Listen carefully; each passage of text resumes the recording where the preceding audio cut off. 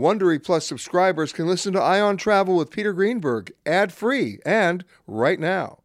Join Wondery Plus in the Wondery app or on Apple Podcasts. This spring, if you'd rather spend time enjoying your lawn instead of trying to keep it alive, there's good news. True Green is the easiest and most affordable way to get a beautiful lawn. All you have to do is water and mow, and they'll do the rest. Weed control, fertilization, aeration, and even some things you might not even think of. They'll do all of it, while you can do literally anything else. With True Green, you can have your lawn looking as good as a putting green. That's not hyperbole. True Green is the official lawn care treatment provider of the PGA Tour. True Green offers a satisfaction guarantee, and they have a verified best price promise, which guarantees you the lowest price with no compromise on quality. You do you. Let True Green do your lawn care. Visit truegreen.com to get the best lawn at the best price with the best people guaranteed.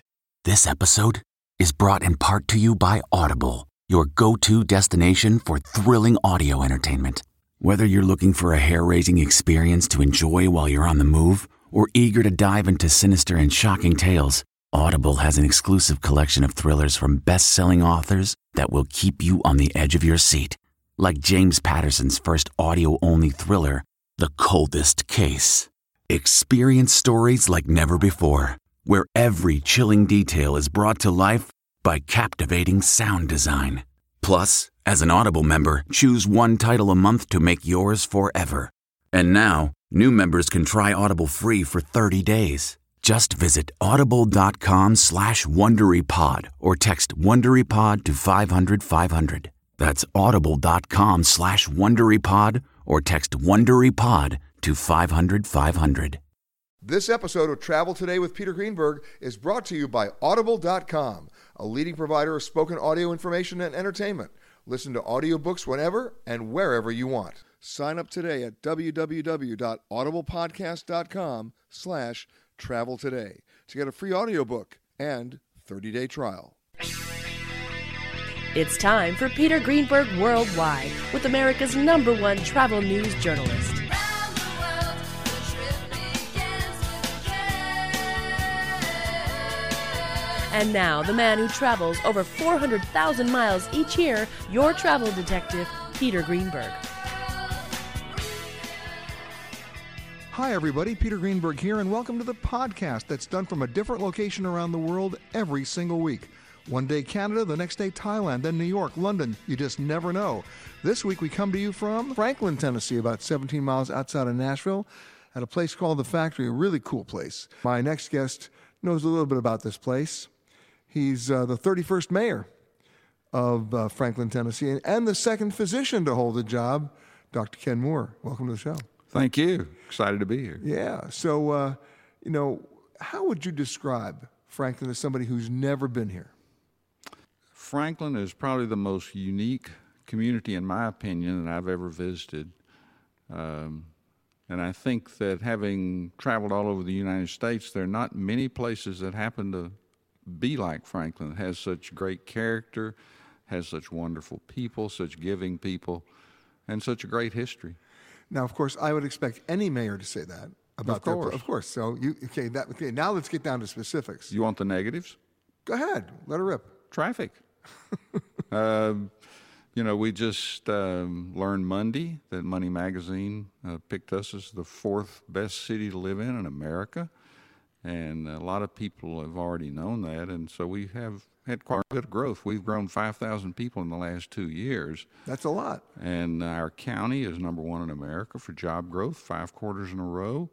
So people are coming, and people are coming because the jobs are here. People are coming because their grandchildren are here. People are coming because it's a great quality of life. People are coming because it's beautiful, and people are coming because the restaurants are good, and history. What about the history is attractive to you? Well, we were a Civil War town where a battle occurred, and it was one of the bloodiest battles of the Civil War, and it was toward the end of the war. And the Confederates probably made some very bad judgments, but you had almost 10,000 people died during that battle, and the town was less than 2,000. And this community came out in force and helped on both sides whether they were Confederate or Union, whatever. They came out and treated their injuries and took care of the dead. And I think that's pretty much the way we are today. We're a community that embraces everyone. And if you can imagine back at that time in 1865, every home was a hospital. And many of them that still exist today, you can see evidence of blood on the floor. And certainly families tell of stories just like this. So basically you have a really interesting Halloween here. Well, and Halloween is interesting, but it's not because of Blood on the floor. No, it's really not. We've got 3 National Registry historic cemeteries here, and we also are unique in that our West Main Street closes down for Halloween. So it's a big party of people walking up and down the street having a good time, and the neighborhood loves it, but they have to start accounting for the candy budget pretty early in the year because they give out a lot of candy. It's funny because on the way into town, I actually stopped at the Walmart, and you had 3 separate aisles of candy. I mean, they're getting ready now. Well, they probably are. Yeah. But and that's not really congruous with Franklin is one of the governor's healthiest communities. We were in the initial 9 pilot communities. I got to get you down to the candy aisle. You need to see what's going on over there. Yeah, I need to go talk to him. But let's go back to what you talked about, how people were taking care of people in 1865. Did reconciliation start here first? It took 100 years for Franklin to recover from the economic downturn that occurred at the Civil War. But since that time, we've rebounded with great vigor as a destination for people to live, work, and raise their family. And, you've seen in cities either smaller or larger than yours all around the country the debate now about Civil War memorials or Confederate statues. Are you dealing with that here? Absolutely. Each time when we had the incident in Charleston, South Carolina, we had a prayer vigil in our community because one of our African-American ministers was friends with the people in Emmanuel AME Church. Whenever the Charlottesville incident occurred, again, it popped up that people said we need to take this statue down. Toto, I have a feeling we're not in Kansas anymore.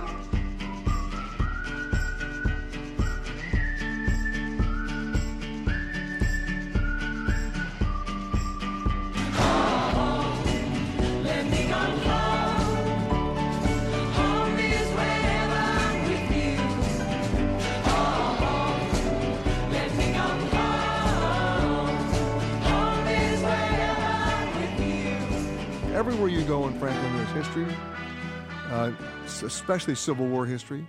And one of the biggest battles of the war, in fact, towards the end of the war, was fought here, the Battle of Franklin and the demise of the Tennessee Army. We'll talk a little bit about that later in the show. But if you really want to know where things happened and you want to get a sense of it, you couldn't do a lot better than you could do right here in Franklin. And joining me now, who is the executive director of the Lots House Civil War House Museum, is J.T. Thompson. How are you, sir? Oh, well, thank you so much for having me. Yeah, so, there are Civil War museums in a lot of places. Yes, sir. Why here? Heart, soul, ground zero. In the Battle of Franklin, November 3064, it's the best of the American Civil War. It's the worst of the American Civil War, wrapped up in 5 tragic hours. When the Only 5 hours? 5 hours. And how many people died? 10,000 American casualties. In 5 hours? 5 hours. And quite frankly, today I give several tours, but I have people from New Zealand, Romania, France, the UK. And you look people in the eye and you say 10,000 American casualties. And more often times than not, eyes roll back. What's the perspective in the Lodes House in this major thoroughfare going down the highway? Perspective is what happens in Franklin is basically the equivalent of 3 days of 9/11, back to back to back. A town of Franklin, 750 people witnessed that horrific carnage in 5 hideous hours. And then, in the aftermath of that, how did Franklin itself even survive? Franklin, it's affected today. A lot of people won't tell you that, but it is. People will come 3, 4, 5 years post-battle, and the first question they ask is, how do you stomach the smell? Franklin is a town that grows accustomed to the smell of death. The Lodes House is half a mile from downtown Franklin Main Street. That Main Street has won every preservation award known to man in the last 55 years. Only within the last 3 years did the city vote to spend $2.5 million to do widened highways and great traffic lights and wonderful sidewalks to encourage people to walk from downtown Franklin to the heart of the battlefield. That only happened a couple years ago. And you can do that. You can now do that, yes. Franklin, 16 years ago, the Lotes house was about to be sold and turned into a Mexican food restaurant, and they were going to name it Lots of Tacos based on the German immigrant's last name who built it. But it's Lotes. It's Lotes. I found his great-great-grandson 16 years ago, and I said, "Sir, my name is J.T. Thompson. Several questions. The first is, how do you pronounce your last name?" Yeah, now I know too, yeah. Lotes, Lots. And you could hear him smile on the phone. He goes, "My name is David Lotes." And as a living descendant of the master woodworker, German immigrant who built it, that's why we've chosen to go that pronunciation. But understanding what happens here, today we get wrapped in peripherals of good, bad, win, lose, north, south, blue, gray, Confederate flag, and slavery. Those are all peripherals. First and foremost, everyone who fights here and dies here is an American. They may be from the north, they may be from the south, but they die by the thousands so that, quite frankly, you and I can have this conversation today. And that's the only reason they need to be remembered, not just in Franklin, but throughout our country. I mean, at this point in history, where we see so many communities having this pretty intense debate Absolutely. About memorializing the Confederacy, Sure. How do you deal with that here? They're Americans. They're not Northerners, they're not Southerners. First and foremost, they are an American. At the Lotes house, there are blood stains on every floor. There's one wall where you can actually see where 2 or 3 soldiers actually sit. You see their, quite frankly, butt prints.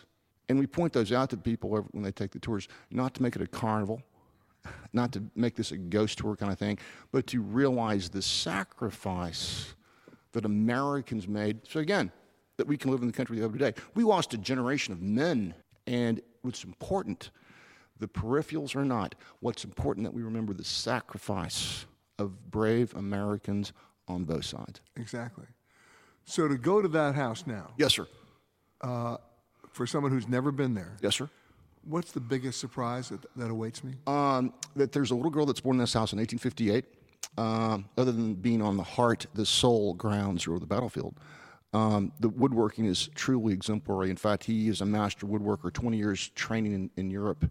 But the newel post when you walk in is actually the leg of one of his grand pianos that he flips over to stabilize the black walnut wrapper staircase. And the story, the family surviving this horrific battle, but also understanding my very first job was at the Carter House, 110 steps across the street. I was 15, I made $2.50 an hour, and I was programmed to do one thing, battle, battle, battle. And as a kid at 15, I fell in love with the military aspect. But so often... That was the recreator guys. Yeah, absolutely. The reenactments. The reenactments and all that kind of good stuff. But the thing about it is simply this, Peter.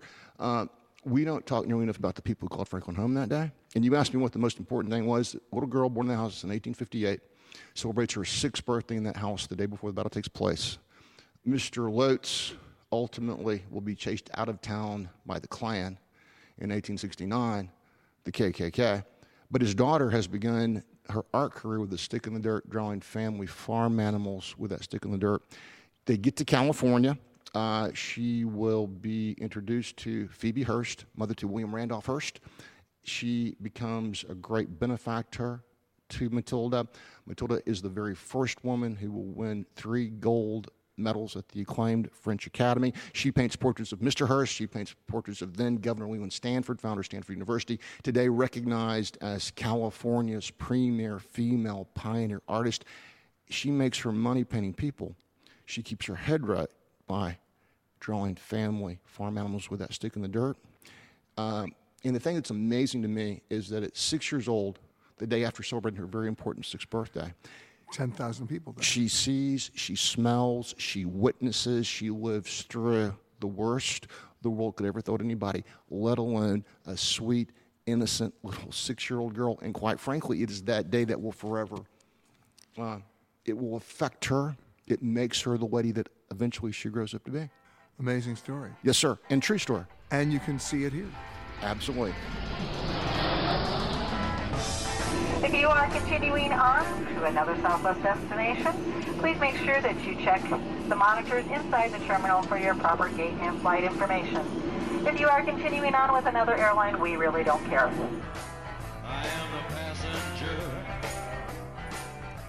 My next guest, I always love having these guys on the show because I'm one of these guys, but that's not the reason. The reason is whenever I go to any city, town, or village in America, the very first place I want to stop is the firehouse. And the reason for that is they've been in everybody's house. They've been in everybody's hotel. They've been in everybody's restaurant. They know. They know where to go. They know where not to go. They know where to eat. Yes, they do. But that's almost stereotypical. But the point is they do. And if you really want to flavor an authentic, genuine, often curated flavor of a community, stop at the firehouse. And in many cases, it really is the central hub of the community. And my next guest knows all about that because he's been in Franklin for, 24 years? 24 years. He's the Deputy Fire Chief, Glenn Johnson. How are you, sir? I'm doing great. Glad to be here. And to put things in perspective, even though you've been here 24 years, recently you've been in Houston, you've been in Jacksonville. I mean, you guys have been out there mutually aiding all those fire departments in the affected areas of the hurricanes. Yes, sir. We've actually been deployed to Hurricane Harvey down in Houston. We were there for 7 days assisting Texas Task Force 1 and Texas Task Force 2 in the Buffalo Bayou area of Houston. Then I think we were there for 7 days, came home, and we're literally here for 36 hours. And off you go again. And then we deployed Tennessee Task Force 2, which is a Type 3 urban search and rescue team with water assets. And we were initially in Tallahassee, was our staging location. However, when the hurricane... It shifted towards us. Yeah. And then they said, well, we'll move you to Jacksonville, and that it will allow you to hook up with Florida Task Force 5. And while we were en route to Jacksonville, of course, the hurricane changed its track again, and we just happened to be in the right place at the right time. There was a lot of flooding in the St. Johns River area of Jacksonville, and we were able to assist the Jacksonville Fire Department with swift water operations. And you've been trained for that here? Yes. We got our first dose of flooding in 2010. It was a historical flood in this area.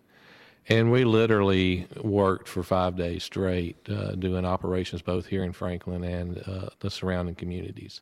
Well, thank you so much for your service. And in fact, that is the spirit of fire departments. We mutually aid each other all the time. When we have a fire in my department out on Fire Island in New York, there's a good chance we'll be aided by at least 2 other departments. Yes. Almost every time.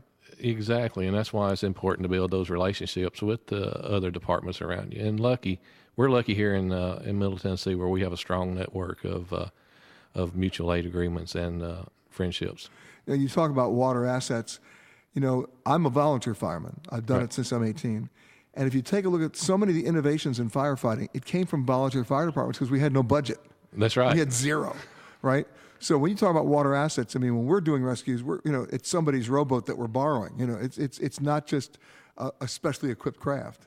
Right, and unfortunately, when 2010 hit, the flood, we cleared out Academy Sports. We bought every flat bottom they had because we just didn't have enough water assets. Right. And in the volunteer community, you do what you have to do to get the job done. Exactly. And, and with the volunteer fire service, and it's like the career fire service, it's not a job, it's a passion. It is. And, I know up north in the New York State area, they're very proud of their fire departments, and they take a lot of pride in what they do. And yes, it's really do. It's really impressive seeing that. Yeah, and you know what? It's you become, yes, you're a part of the community, but you really become a part of the community then, because there's a good chance that when you're responding to an alarm, you know the person. Exactly right, and it happens here in Franklin. Yeah. I like to say Franklin's probably the smallest big town, or the biggest small town you'll ever get to, because some of the alarms we go to is people that I know, been friends with for a long time. Wow, and they don't have to say, "What are you doing here?" because they know what you're doing. That's exactly right. Hey, quickly, your favorite? I got to ask the eating question. Okay, where do you hang out? It depends on what I'm in the mood for. Okay, what are you in the mood for? I stay in downtown Franklin, where it's all locally owned restaurants. If I'm in the mood for steak, it's Cork and Cow. If it's a Cork and Cow, Cork and Cow. Oh my God! Oh yeah, it's one of our local favorites. And we have Gray's on Main with the Farmer's Daughter, it's an open faced burger with egg and bacon. You're a meat guy. Oh yeah.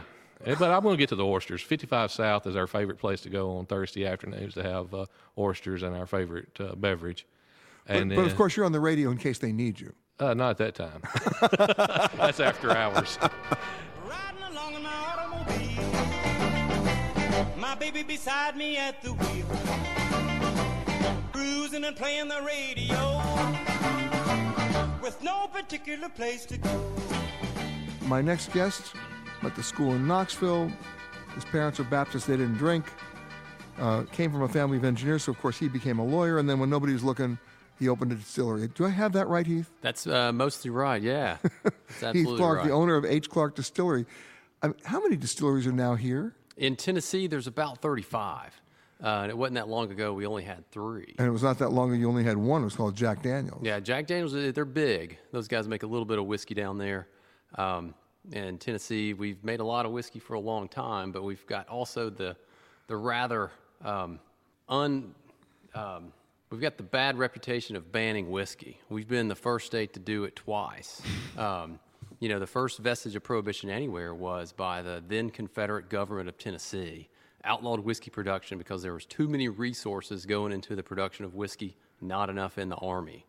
And so, you flash forward, industry recovered to nearly 1,000 distilleries across the state in 1910. So, 10 years ahead of Volstead, we did it again. We got rid of all the distilleries. We also banned horse racing that year. So we You got really, a twofer. That's right. It's a great year in the history of the state of Kentucky. Not so good for Tennessee. Well, you've come back now. We have, yeah. It's come back with a fury, and we've got. Okay, a lot of good why stuff. you and why a distillery?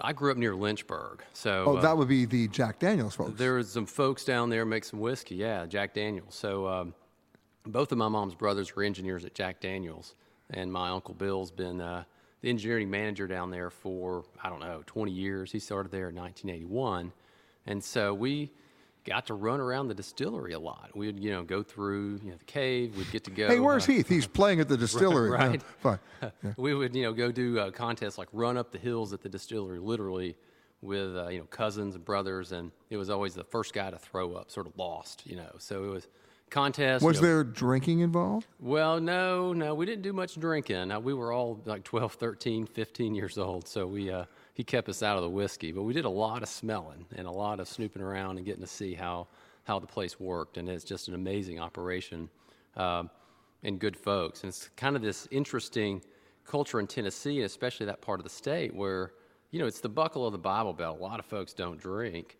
But there's this enormous civic pride around Jack Daniels in Lynchburg, Tullahoma, Winchester. We also have home of the George Dickel Distillery down there. Yep. So everywhere you go, people are making whiskey. And so it was sort of a shock when the notion hit me to make whiskey about 10 years ago that you couldn't. It was all but, prohibited anywhere else in the state. But you did it.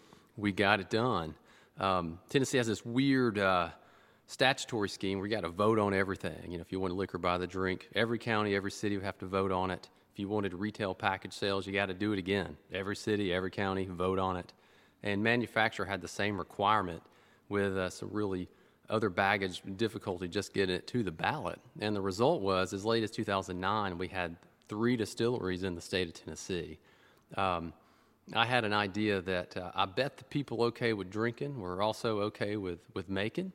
And, my dentist had another... A concept not lost on you. Yeah. Right? And so, my dentist had another patient who was a state senator, and he got us in touch, and we talked, and this bill got sponsored, and there's a lot of other folks wanting to make whiskey. Another Franklin guy named Mike Williams, he was had another bill sort of in the House at the same time, and he left his bill. We sort of joined forces, and this coalition was, sort of started right out of the gate to work on this legislation. And so, and you've had the distillery since when? 2014. All so right, it took me a little while. But it's a relatively new distillery. It is. Limited production? We make a barrel of whiskey a week. Just to put that in perspective, our friends in Lynchburg make 2,400 a day. And so we make everything 100 gallons at a time in an old brandy copper pot still. And so we... so if you're making a barrel a day... A barrel a week. A week, excuse me. That's right. You're making, We're not that big. Oh, my God. Okay, you're doing a barrel a week. Yes. Right. So we're talking extremely limited distribution. Extremely limited. We're really only in Middle Tennessee and Knoxville right now, and that's fine because people in Middle Tennessee like to drink, so they're taking care of our production. So they're drinking whatever you can make. Yes. So you're doing okay. We're making it. Yeah, we're still here. Are you going to go to 2 barrels a week? That's the goal. So I'm trying to solve a storage problem, and as soon as I can get my storage space license, we're going to go to 2 barrels a week. That's kind of crazy. Now, explain the whiskey that you're doing. So we do 2 whiskeys. We do a Tennessee bourbon. So contrary to a lot of sort of misconceptions, bourbon can be made anywhere in the United States. And so we make a bourbon right here in Thompson Station. We also make a malt whiskey, this cousin to Scotch that we call our black and tan. So we make an oatmeal stout beer. That's the one I want, the black and tan. That's what I got. I've got some in the truck. I'll go get it. I love when a guy in Tennessee tells me something like, I got some in the truck. Audible.com has more than 150,000 titles and virtually every genre. So check it out for yourself. Sign up today at www.audiblepodcast.com/travel today to get a free audiobook and 30-day trial. When you talk about Franklin, Tennessee, most people don't get here, but they should. It is one of the all-time iconic main streets in America. It is where a lot of the musicians in Nashville call home. It's sort of like the biggest little small town I can find in Tennessee. I think it's fair to say, but the person who knows more about that than anything, he's written 50 books, ladies and gentlemen, is James Crutchfield. Welcome to the show, sir. Thank you very much. I mean, you are the Franklin historian. You know that. Well, there are others, but I try. No. 50 books. I think you got a head start. Not all about Franklin, though. I know, but you're originally from Nashville, so you're essentially local. Yes, sir. Right? Yes. But when you first came to Franklin, how many people were here? There were between 6,000 and 12,000. There were either 6 or 12, and I can't remember which, but much, much less than 15,000. Exactly. And it was still a small town. Absolutely. People still whittled wood on the corner of the 4th and Main and on the public square and so forth. Hardware store on the square. Unheard of things today. We have boutique restaurants and hotels. Are you telling me the hardware store's gone? Hardware stores bit the dust. My favorite place. You know what? I used to go hang out at the hardware store. I love hardware stores. Me too. But some of the flavor is still retained. Yeah, we have a lot of tradition here, obviously, but yes, progress has really hit Franklin in the last 25, 30 years, along with the population boom, development, subdivisions, national headquarters of international corporations. You know, it's just unbelievable. The county's got 120-something thousand, had 40 when I moved here. The city's got 60,000, 80,000, had 12,000, whatever, when I moved here. So. But it's rich in history. Oh, yes, absolutely. Absolutely. Many. The Battle of Franklin is one of the big hot points, and that's what people like to come here for, in addition to the tourism and so forth, and the entertainment and the music and so forth. But well, let's talk about the Battle of Tennessee. The Battle of Franklin, Army of Tennessee. It was next to the last great battle of the Civil War, right before the Battle of Nashville, and this was in November of 1864. And that essentially ended the Army of Tennessee. The Army of Tennessee was really, really whacked hard here. Got whacked hard 2 weeks later at Nashville, and it unfortunately turned its tail and hit for Mississippi, and that was the end of it. Went to North Carolina and surrendered, but that was all of it. And then in April, of course, the war was over. So, but in that battle, how many people died? There were like 12, 14, 16,000. It's been so long since I've written and all. I can't remember all the numbers, but it's called the bloody Battle of Franklin because it was one of the bloodiest battles of the Civil War. Amazing. Antietam in Virginia was a real big one, but Franklin was very large. A lot on both sides. Wow. For you, given all the years that you've been here, given all the changes you've seen, what's the thing that keeps you here, and what's the thing that brings people back because it's still the heart and soul of the town? Well, what keeps me here is what got me here, and that is the history, the ambiance, the atmosphere, the locality, the closeness to Nashville. When I moved here, I was flying all over the country, traveling, and I insisted to be within an hour of an airport, and that was happening because I like to go to state libraries and archives and so forth and travel. and close to an airport, and it was. So, and a big city library, or Tennessee State Library and Archives. So I had the best of both worlds, yet I didn't live in Nashville, which was at that time beginning to get kind of crowded. And, so there was a saying back at the turn of the century that when somebody said, "Where do you live?" and you said Franklin, they say, "Well, where is that?" You'd say, it's 15 miles and 100 miles down, 15 miles and 100 years down the road from Nashville. And that's what it was when I moved here still. It really was. It was very, very rural, pastoral. You could go out 5 miles and see cows grazing in the pastures and sheep and such, but no more. But you still have Main Street. Still have Main Street. Franklin was one of the first declared Main Street USA by the Heritage the Preservation Trust. And now, since then, several others have come along and are, but Franklin was a spirit leader, a leader in getting that Main Street designation started in the United States among small-town Americana. And some of the iconic buildings are very much still there. I mean, you've got the theater. 1930-something theater, but even older than that, a lot of the facades along Main Street, they all date from post-Civil War. Most of the pre-Civil War stuff, antebellum stuff's gone, but they all date from the so-called Victorian commercial era, and there are a lot of still 1880s, 1890s. I mean, it reminds you a little bit of Natchez, Mississippi, only because all the architecture. It does. Architecture. We have a lot of really pretty architecture still here, and a wonderful world of antebellum homes still like they were originally. So. And let's not forget there are distilleries here. Absolutely. Now there are. There used to be one in the entire state of Tennessee, and that was Jack Daniels, because you could not legally manufacture whiskey in Tennessee. It didn't matter how many hoops you jumped through or how many politicians you paid, you still couldn't make it. But they did. So, Jack Daniels did, had a special dispensation from the United States government that Jack Daniels could manufacture whiskey in the state of Tennessee. I'm not sure why, but that was done even well, back in somebody 1880. obviously was writing a check. Well, it could have been. But old Jack was gone, so we don't know whether it was him or not. But, but no, distilleries have, but distilleries have boomeranged since in the last 20 years, I guess. We must have 15 craft distilleries within Williamson County. I'm not surprised. I mean, there's been an explosion in craft American whiskey, bourbon. Absolutely, absolutely. Bourbon is big in this part of the country, so it's really big here. For someone who's not been here before, if they were just coming to you and say, "Okay, Mr. Crutchfield, where would you send me? What do you want me to see?" Well, even though I'm not a Civil War historian, I certainly like the Civil War and the history of it and so forth. I've written about it, but it's not my strong suit. But I would have to send them to see the battlefield, the Carndon House, the Carndon Plantation, or the Carndon House, the Carter House, which is on Columbia Avenue. They're both part of something called the Civil War Trust. The Franklin Trust, and they are managed by the same overall organization. Hello and welcome to Alaska Flight 438. We'd like to tell you now about some important safety features of this aircraft. The most important safety feature we have aboard this plane is the flight attendants. Please look at one now.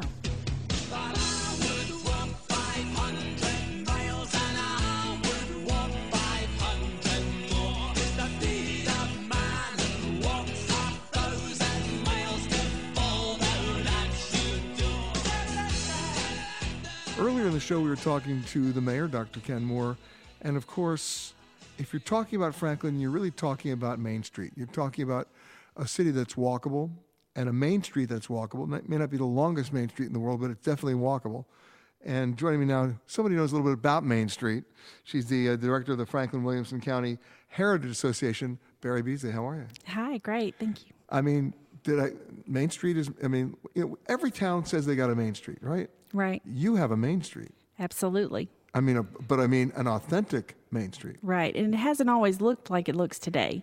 You had to go find it. Right. And you had to go rediscover it, actually.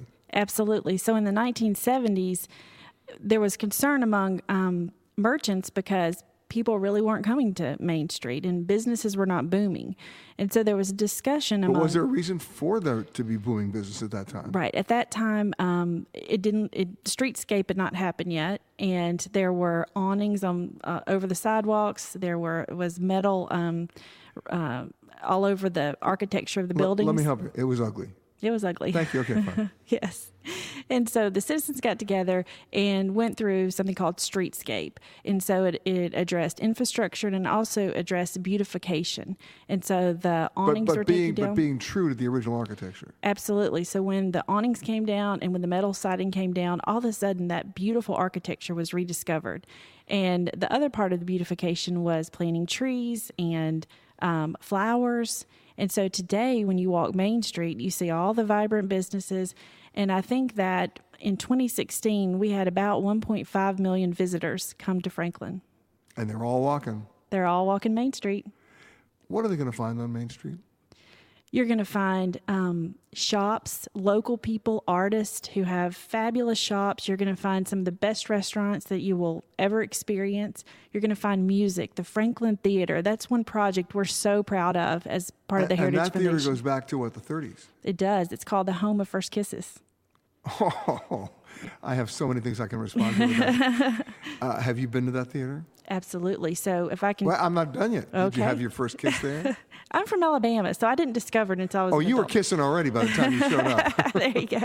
I will say that my husband and I had our first date on Main Street, and then 4 years later, he took me back to Main Street and proposed.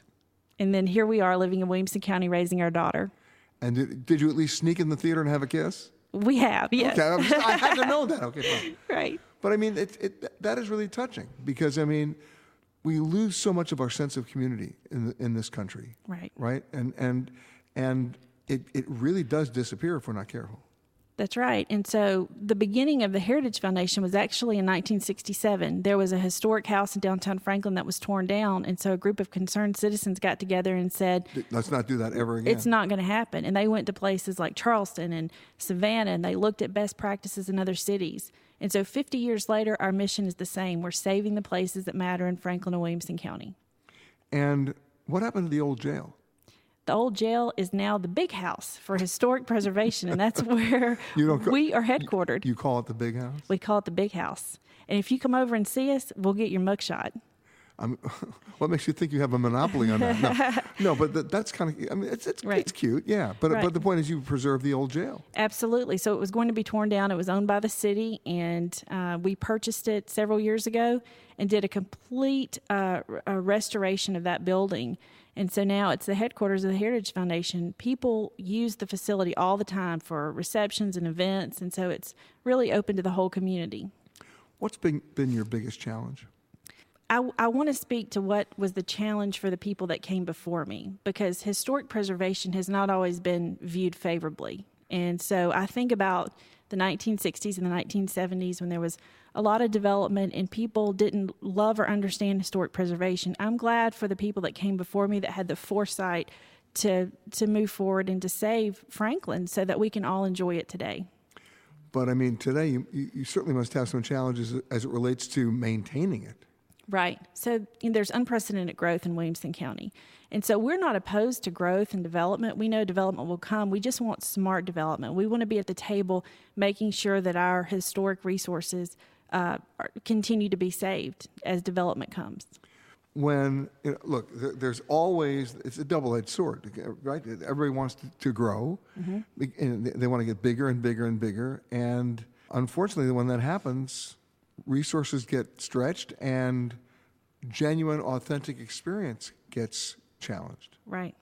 And so that's always a challenge for us. This morning I heard someone from another city here in the state who works in the area of preservation speak, and she said, we've come a long way because she's working with a developer who's saving a property, and he referenced another property in her town. She said, have you seen the wall? It's fallen down. And he said, we can save that. And so that's a great perception of how people are seeing the value. Millennials today, they want to be in places with historic preservation. They want authenticity. They do. So your new motto is, we can save that. We can save that, yes. Hello? This is your captain speaking. There is absolutely no cause for alarm. Let your motor running. Head out on the highway. Looking for adventure. I would like to call Franklin small town Tennessee. It really is. It's getting bigger, I know. But it's the kind of place where everybody knows everybody. And everybody knows my next guest, Andy Marshall, who's the president of, what a surprising name, Andy Marshall Foods. Oh my God. Very creative. Very creative. You had a committee meeting on that. I did. That's right. I mean, how many restaurants are in Franklin? Oh Lord, Peter, I don't know. It's grown so much over just here recently. We've got 4 here in Williamson County ourselves, and so I would imagine, if I had to guess, Franklin, Tennessee, probably 100 restaurants plus. That's a lot. Yeah. And of course, barbecue. Yes. Now there's Memphis barbecue. We'll give them that. Yep. Is there Franklin barbecue? Well, I wouldn't say there's a Franklin style itself. As a matter of fact, I cook my barbecue old Memphis style. 18-hour process, 9 hours over smoke, 9 hours in a holding cabinet. So I've duplicated what they perfected. You're a big guy. You like your barbecue. I do like my barbecue. Is it a dry rub? It is, yeah. Yeah, I use a dry rub, our own recipe, and what's in it? Love the process. What's in it?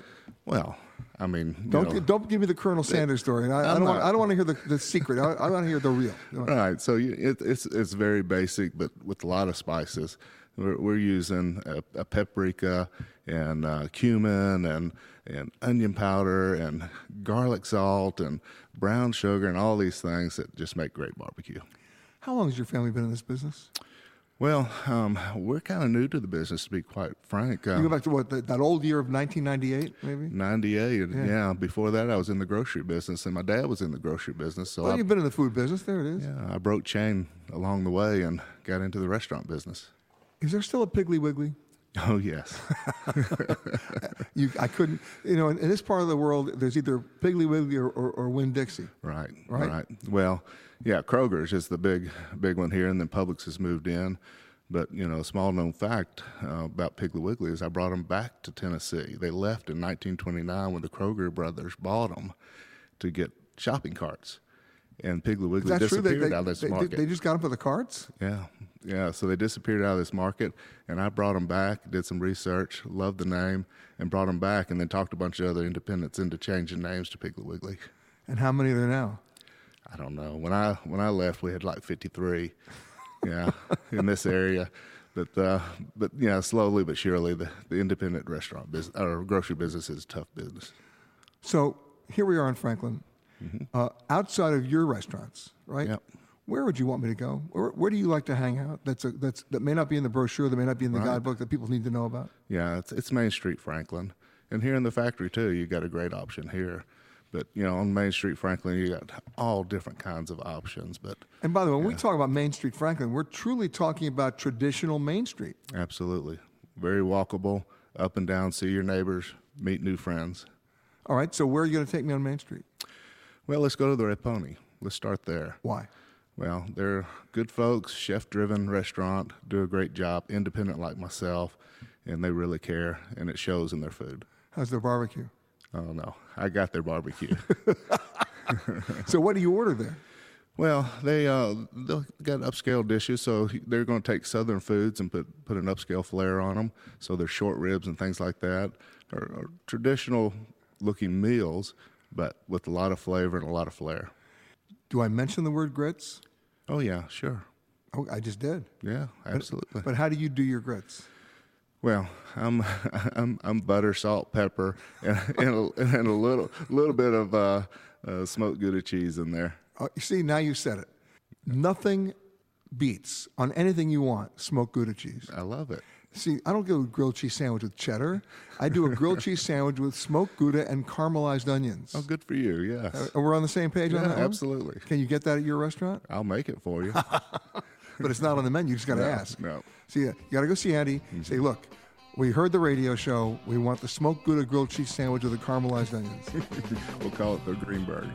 Oh, that'll sell real well in Tennessee. It might. Absolutely. You've been listening to Peter Greenberg Worldwide. Catch us each week as we broadcast from a new location somewhere around the world.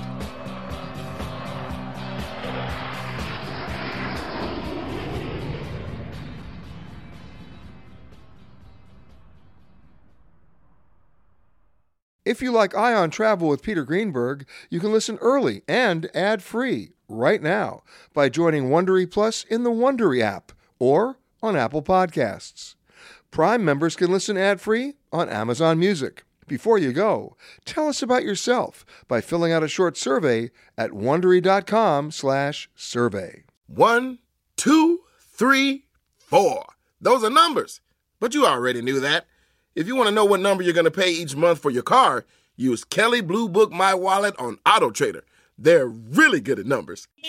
Auto Trader. Hi, this is Jill Schlesinger, CBS News business analyst, certified financial planner, and host of the Money Watch podcast. This is the show where your money is not scary. It is a show that's all about you. It's your questions that make it possible for me to provide unconventional and entertaining insights on your money, and maybe more importantly, on your life. Follow Money Watch wherever you get your podcasts. You can listen ad-free on the Amazon Music or Wondery app.